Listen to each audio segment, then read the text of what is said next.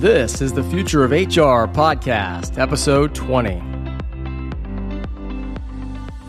I think older school thinking is train someone to be better at X, which is the business telling you what to do.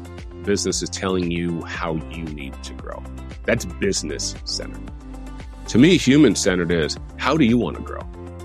And how do we align that to the way the business is?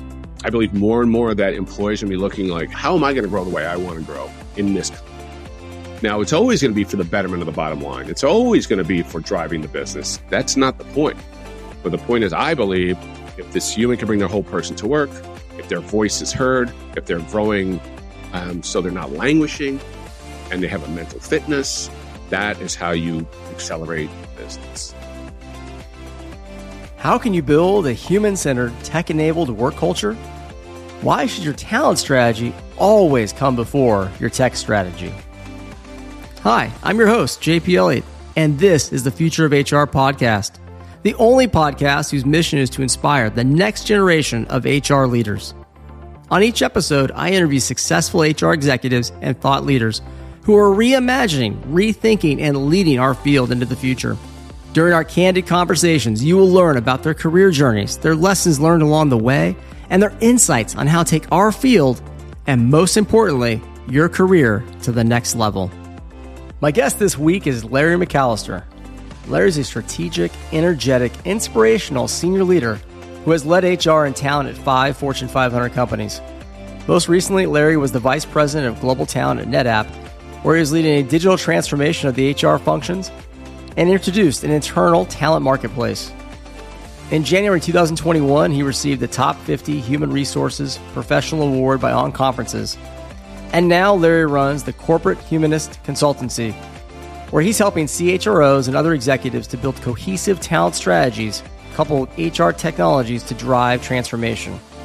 He is also a #1 international best-selling author of The Power to Transform, a field guide to becoming a human-centered, tech-enabled work culture. In my years of knowing Larry, he's always played at the intersection of culture, technology, and human-centered design. And that's exactly what we're going to talk about today. During our conversation, Larry and I discussed his advice on how to interview and select your future boss, what HR leaders are getting wrong about HR technology, how to build an HR tech strategy that aligns to your talent strategy, his model to enable managers to drive high-performing teams, the key elements of human-centered design, and much more. Larry, welcome to the Future of HR podcast. How are you? I'm great. Thank you, JP, for inviting me. I'm super excited to chat with you today. I'm excited to chat with you too, hear about your new book and how things are going. But I want to start talking about your career. You know, you have had a really interesting and amazing career. Not only have you been a head of HR, you've been a head of talent multiple times, mostly in tech, but I know you had some experience prior to tech. And I'm interested from your point of view, what are the most challenging and rewarding aspects of each role? Yeah, so I think that this pandemic has been the great accelerant. And there's a lot of people who wanted to get married, got married. People wanted to get a dog, got a dog, right? People wanted to get divorced, got divorced. It just moved everything faster. You know, if you wanted to quit your job, you quit your job. So for HR, I think that meant we had to get better at transformation. We had to get better at hybrid work. We had to get better at technology. It forced our hand to move quicker. So if you think of CHROs, I think the challenge there is positioning yourself as not only someone who talks to the board and helps CEO staff lead better, but be a forward-thinking person, right? How do we think about the future? Because the future is unclear. So being more forward-thinking and thinking about the entire HR strategy.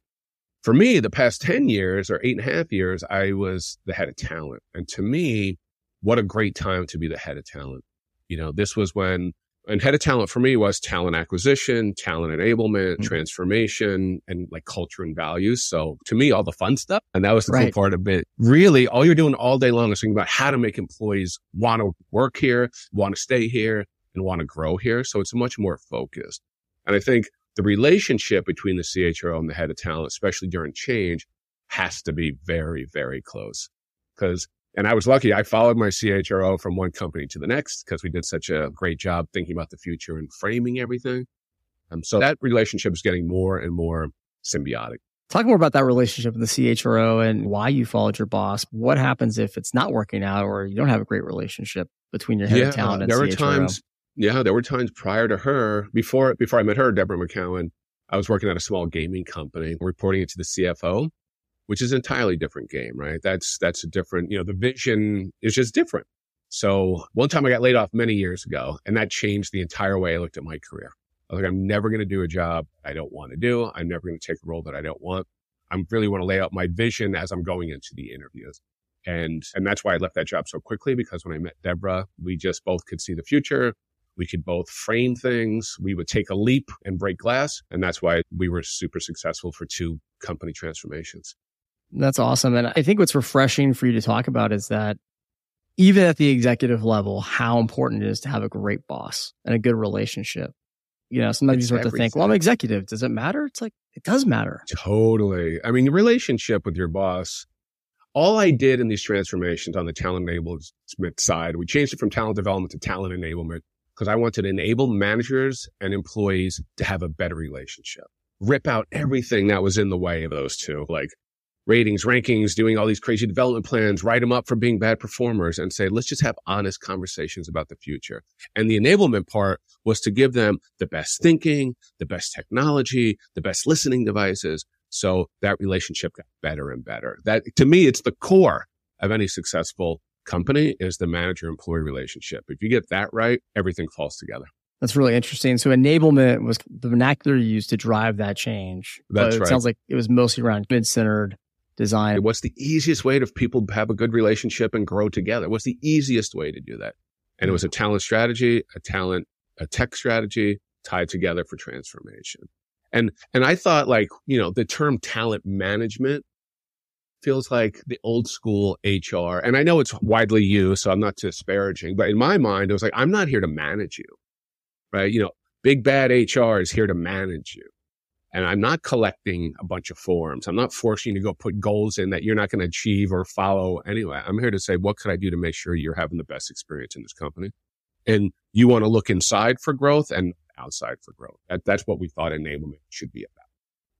Yeah, it's interesting. I think there's definitely debate sometimes of semantics and changing the names of HR to people operations or whatever the new vernacular is going to be. Is that going to change it? I think what you'll talk more about, I think, is not only you change the term, you change the approach and how you did it. Exactly. Right? So anyone who's thinking about changing the term of HR to people, team, or whatever. And you do the same stuff, right? You're putting a new coat of paint on a falling down house. Our idea was to build a new house. That was the point of our strategy. And we could see it in the pulse surveys, how people feel like, when people are saying in pulse surveys, especially during a pandemic, I really believe you care about us. That's above and beyond engagement, right? You care about me. You care about us. You care about my health and my growth. What better thing do you want to see on a survey? That's sticky stuff for a company. It is. That is probably one of the highest compliments that people feel like you actually care, because it's hard when you've got, thousands of employees. I wonder if we go back, I'm curious, Larry, you probably have some good advice on how do you pick a great boss? How'd you go into that decision making? Because we all go in interviews, we get an hour or two with the people that we might be working for, and we make a big leap and put our career in hands of people that we may or may not know. Right. Well, I have made mistakes. I will be honest. There are times when you're young, I think, when you're new to your career, you just want the job, right? You read the job description, you study the company, you understand, do they have similar culture and values to what I want? And I say, that's all secondary. That's all secondary to the relationship with your boss. So one, know what you want. What do you want in a boss? I wanted someone to give me air cover and let me fly, right? That was my goal. And there were times when I didn't even talk about that. You're in there, you're preparing, you see all these posts for young people. Here's how to answer questions, the 5 best interviews. That's true. But you definitely want to be able to give a good answer. But you also want to be able to understand you're part of this deal too. You're interviewing them, right? And I think when you're younger, you don't think that as much. So you have to, what kind of style do you have? What if I'm acting? What if I want to do this? What do you think about that? I think interviewing the manager, and the recruiter will give you their view of what the leader's like, but they're sort of selling them to you. It's really your job to say, this is what I want to do. This is my style. What's your style? And do these two mesh? Even if you don't get the job, even if you think it's a dream job, I guarantee that dream turns a little nightmare if you and your boss don't get along. Great advice. Thinking about what do you want first, and then going in with, how do you kind of poke and prod and test in that interview to say, hey, how supportive would you be if I did this? Right. And for bosses too, I think future bosses who are interviewing, be open to some of those questions. I think some people get put off by that, but really you shouldn't be. I mean, I think it's great when someone says, well, I'm really ambitious, would love to be promoted the next 2 years. Is that possible? It's like, yeah, great. If you perform. Right, totally. Come in and kick butt. I think the power has shifted a little bit to talent coming out of this pandemic. It's always going to be the boss and the company because they're paying. You're getting paid. But the dynamic has shifted that I think people are much more open to getting to know the people at a human level as opposed to just a resume level. And so I think the power has shifted a little bit, 10 degrees towards talent. So you can be much more thoughtful, open, and caring about what this job is and who this boss is. And then when you're higher up in the org, say the VP or an SVP, you want to interview the CEO, right? Because the CEO is approving your budget. The CEO is approving your transformation. They have to help you being the mouthpiece of what you're trying to do. So this higher up you go, it's more than just your boss, right? That CEO staff really has to be on your side and want to vote for you when you're making change. Yeah, it's such an important point because who are you reporting to as well, whether it's into finance, or is it report to the CEO? Those do give some signs about how people feel about HR, and it's important to understand the investment and commitment you're going to have. I think, right. And the second part to that is, what I ask I'm doing some consulting now. I even asked it when I'm interviewing with the CHRO, what's your relationship with the CEO? That's the first question I ask.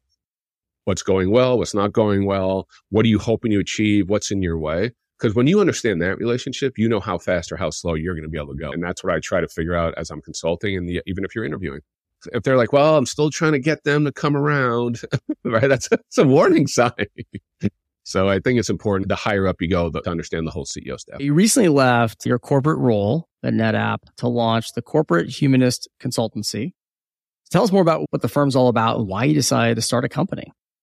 So a lot of it is around this, and I use the transformation a lot. That's the name of the book. But truly what I was trying to do is say, I've done it with help. I don't want to say Larry did it all, but a great team, a couple of great consultants or whatever. But for the past 8.5, 10 years, we did transformation in companies that were either super growing or changing their business model. And what I want to do with this book, the first word I had and with this consultancy was a field guide.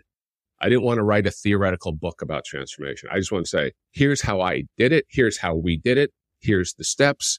Follow this. You should feel that you are a transformation expert when you're in HR. Because whether you believe it or not, your company is probably in some kind of transformation. You're growing, you're shrinking, new product, new business model, you did acquisitions. There's change constantly happening. And if you have a model to follow, so you don't have to go write $1 million check to some big giant consultancy, you can do it. And as I was going through this past company at NetApp, people were like, you should write a book. You should write a book. So I was like, that's a good idea. So writing the book and starting the consultancy are joined together. And what I hate is how HR is perceived sometimes in the media. It's like the old school, HR is here to get you in trouble. And I want to help HR leaders be like, we are way beyond that. We are way beyond that. We are transformation technology and cultural experts. And here's how you can do it. And some of the lesson in there is, and we use this, sometimes we're going to break glass. And that's, I know you had Mark Efron on. I used one of his papers around 3 ways transformation fails. And that's what we use. It's like you don't have the right people, you don't have the right vision, or you go too slow. And to me, going too slow is what kills transformation. So people are afraid to make a mistake. And this book says, don't worry about that. Here's how you recover, and here's how you keep the train rolling. Yeah, so it sounds like it's a personal mission for you, not only to make this impact, but really to talk about HR as a value driver, which I think it really is. I think what you're doing with this podcast is similar, right? You're trying to help the industry and bring people together to understand new ways to do things. And like I said at the top, the pandemic has made that even more of a reality. Everyone had to figure out what hybrid work means. Everyone had to figure out how to think about well-being in a new way. Everyone had to figure out, how do we manage? How do we have to have new technology? That forced the issue. And this book this consultancy is trying to help people do that faster and more consistently. Well, it's definitely needed because I think HR sometimes suffers from an inferiority complex that other functions just don't have in terms of not believing our methodologies, believing that we are the culture experts, we are the people analytics experts, we are other things like how you design jobs and roles and get performance. I mean, if you want people to do things and get things done, HR can have a huge impact. And Absolutely. so I'm really glad you're bringing this book out. So the book's Power to Transform. I think this field guide is a really great concept. But you also are known as an advocate in HR technology, something you've really been, I think, as long as I've known you, you've been really passionate about and its impact on the employee experience. I'm curious, what do you think HR leaders are getting wrong about technology? I think a couple of things. The first one is they don't see themselves as technologists, right? They're either waiting for IT or their HR ops folks to bring technology to them, or their benefits folks or whatever. And I think that's a mistake. I had my own epiphany about 5 years ago. I started looking at the new HR talent market, which has exploded, right? I think $20 billion of investment in the past year or two in HR. So we're in the golden age of HR technology. And if you don't believe you're a technologist, you're behind. Some of the ways I got funding for this new technology was to say, I can't hire you an A player because I can't go fast enough in the market unless I have technology to do that. I think you're falling behind. Every year you don't invest in technology, you're falling behind. So one is be a technologist. Two is to have a clear, comprehensive talent strategy. That's the first thing. That's the communication. How I teach it is activate yourself, activate the team, activate the enterprise, and activate the future. What are the theories behind those four things for your, if you have a great individual, that makes a great team, that makes a great enterprise, that makes a great future, and that individual wants to stay, right? It's a beautiful cycle. So once you have that talent strategy, which takes, I delivered it early, but executing on it takes 2 to 3 years, but the vision to follow it. So once you have the talent strategy cohesively communicated, constant, then you bring in technology to accelerate that experience, to accelerate that talent. And I think people look at technology as let me go turn this on and hope it works. You never get the exponential power of that because you're not driving a strategy. You're just turning on a piece of software. And that's where you see them fail. You see, we turned it on, it didn't work, we had to turn it off because the upfront hard work with strategy wasn't done correctly. So really what HR is getting wrong sometimes is that we fall for the bright, shiny object, the great demos, which the demos were always amazing, right? But not really thinking through what's the talent strategy for the organization and then how would technology either enable that, speed it up, and what values it add for the employee base. How is it propelling the strategy? Not what is this one piece of software going to do? I think that's a huge gap, and that's a big part of what the book and the consultancy about. And I even, if you pre-buy the book, I have a 15-minute video explaining that whole talent strategy, and it's super easy. But that carried me through for 8 years. And, we brought in 2.5 years at NetApp, we brought in 7 different technologies. And every single one of them fit on that circle, on that ecosystem of talent strategy. There was a reason for it. It was understood, and they all work better together. So you get exponential ROI. And just so I think to make it even more clear, because I know you wrote the field guide on this, let's talk about the talent strategy. What are some of the pieces that people should be thinking about inside a talent strategy? And then how maybe technology fits with that? Yeah. So for us, like I said at the company before at Equinix, we were trying to go from 3,000 to 9,000 employees. So everything was about growth and making it easier.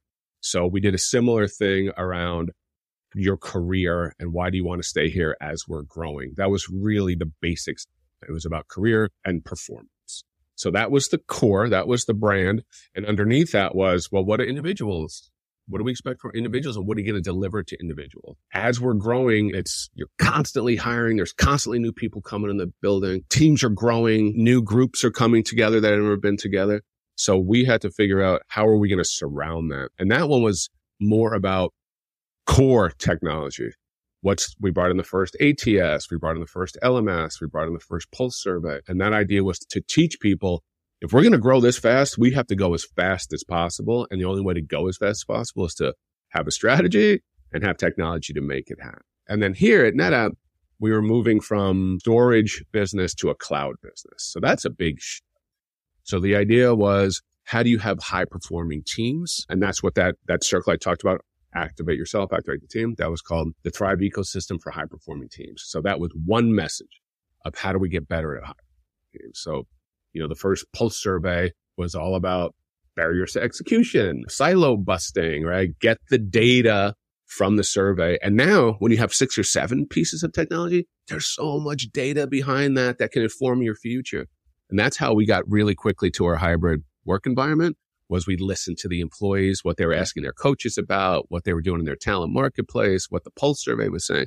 Stitching that data together makes you such a smarter HR talent person. You're just so much smarter because everyone's a data company. So if you could bring that kind of integrated data, it sells itself. It sells your strategy itself.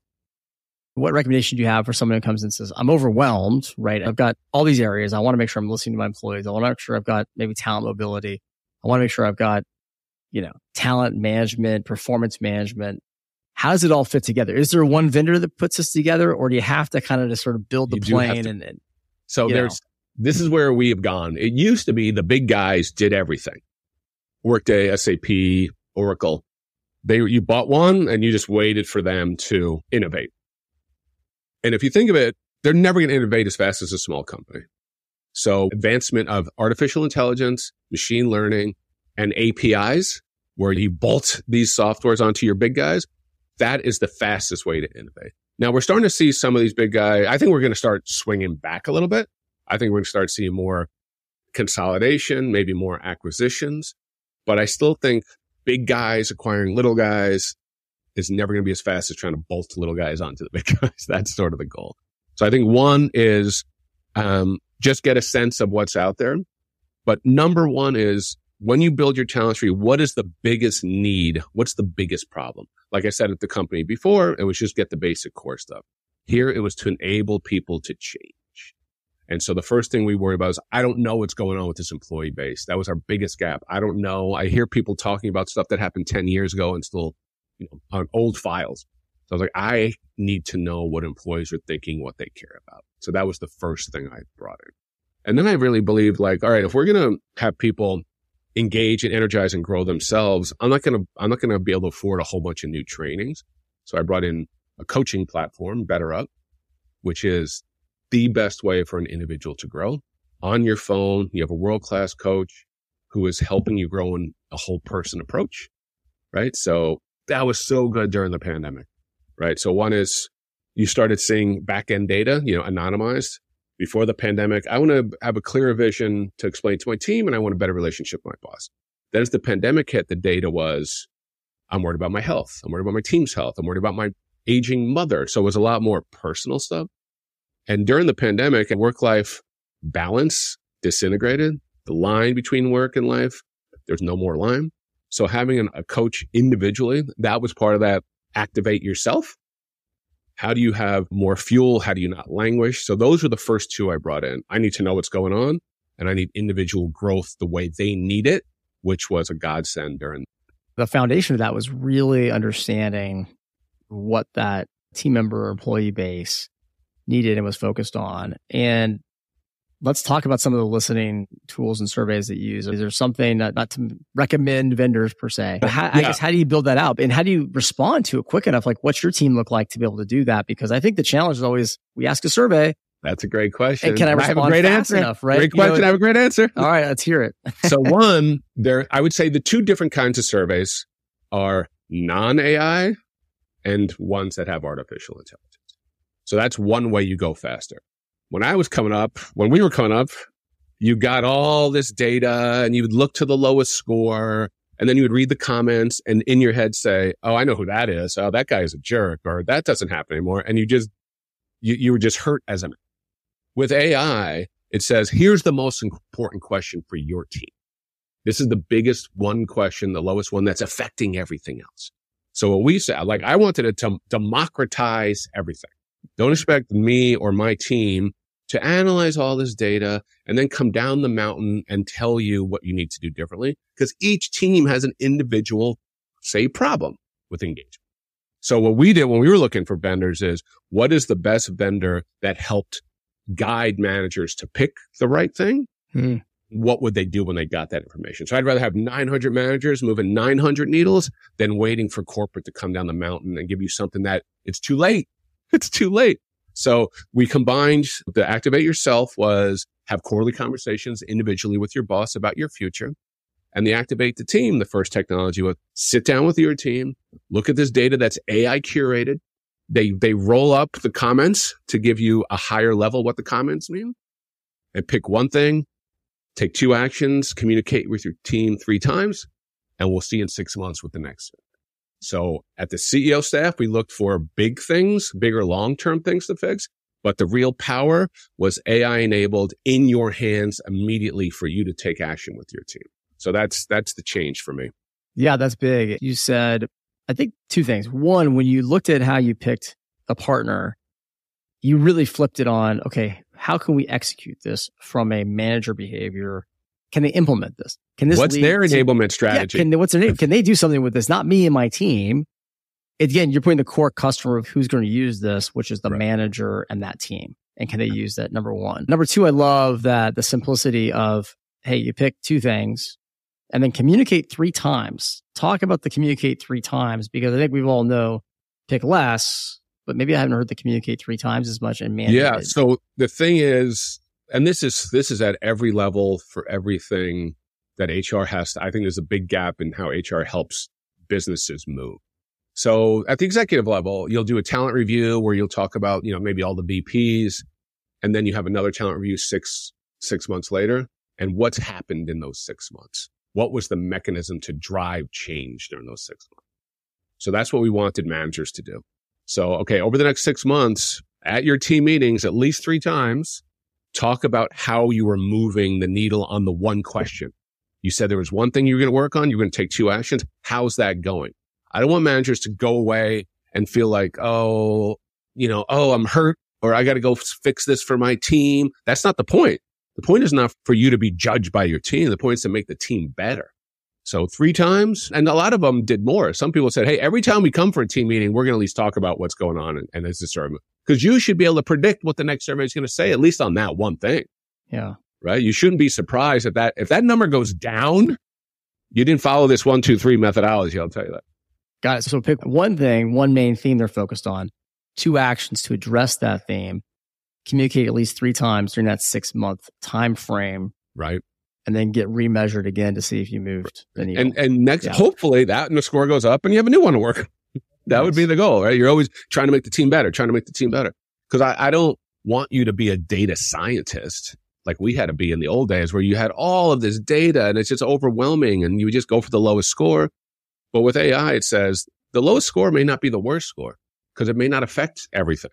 AI is able to say, this is not the lowest score, but it has the biggest impact. So this is the one you should work on. So don't be a data scientist, get an AI-enabled tool and work with your team. I think that's really good insights. I like the 1, 2, 3. It's simple, easy to remember. Yeah, not get overwhelmed. Right. And speaking about being overwhelmed, we talked a little bit about this, but if you're a new HR leader or CHRO or responsible for building out the tech stack, how would you think about this again? You talked about the problem, but where should they start? Is it listening? Is there something else?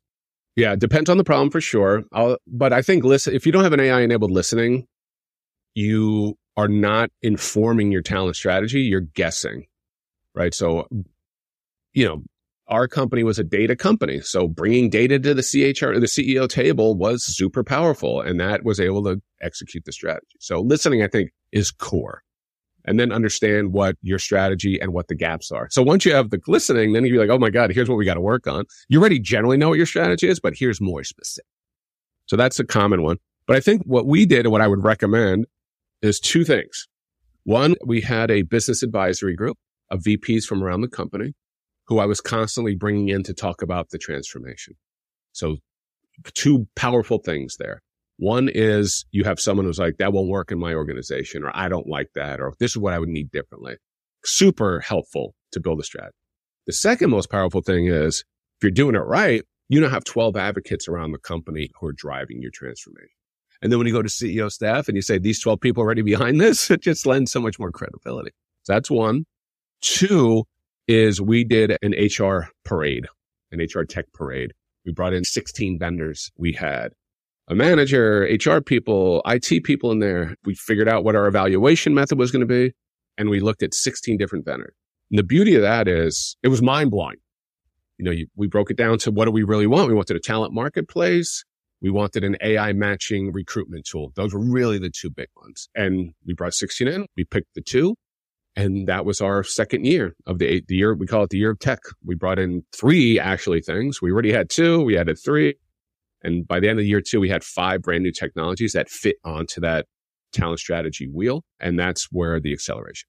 That's a great idea on the HR tech parade, because you're really optimizing your time and able to see what's happening in the marketplace and get smart really quickly. And I would say have the tech parade, whether you know what you're doing or not, right? We knew what we wanted to do, but just do it I just want to know what's out there. Have these vendors come talk to you and ask them, who's your competitor, right? Who are you in the market with? And learn more and more. There's a lot of super HR tech evaluation groups that you could work with, but just hearing it and understanding it and comparing them, I think just makes you smarter.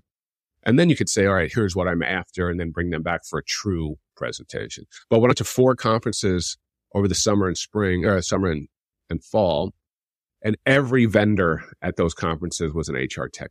So understanding what you want and then bringing in competitors to pitch to you, I think is a great first step. And then you can understand how to implement, which is the hardest way to implement it is if you're just trying to turn it on. The easiest way to implement it is if it's tied to your strategy that's already known. And you're like, remember we said this is what we're going to do? Well, here's how we're going to do it. That's how change management works, not just turning on a system and begging people to go into it. Right. I think the rocket fuel you added was the advisor group, the VPs, the business leaders who were brought along, feel like their input was taken into consideration. And then are your advocates when the decision's made that they're moving forward. They're excited about it. And that was in direct response to your question. If you're a new talent person, a new CHRO, you're the new guy, you're trying to get your word out there. Now you have 12 people who are helping you shape your view because you're brand new.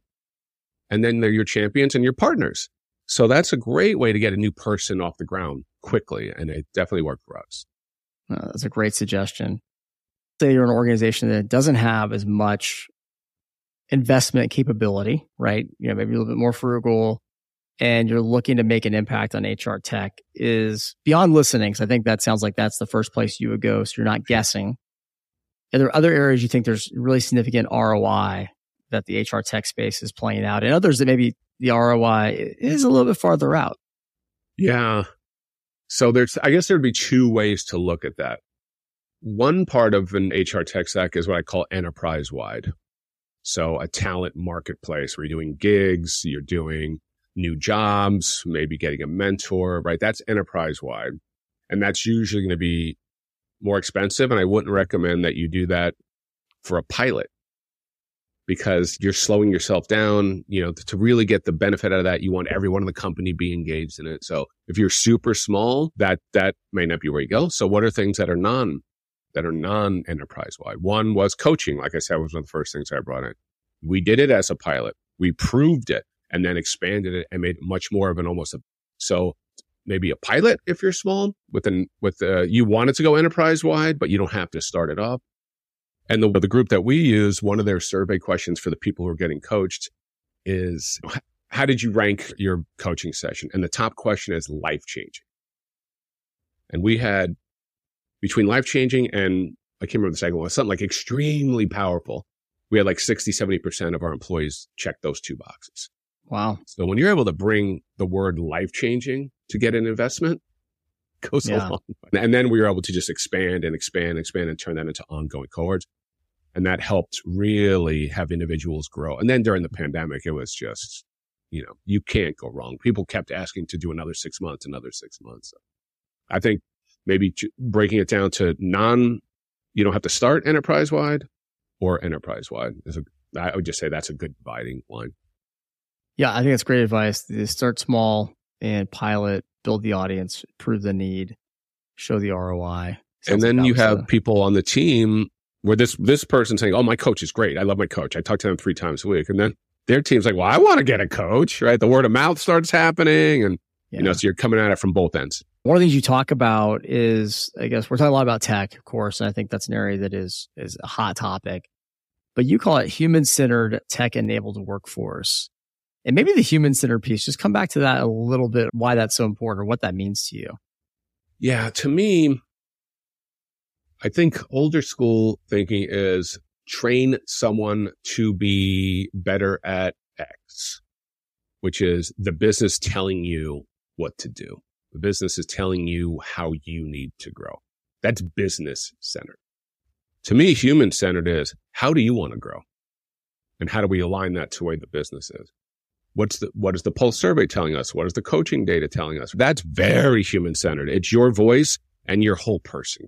Those were the first two things we brought in.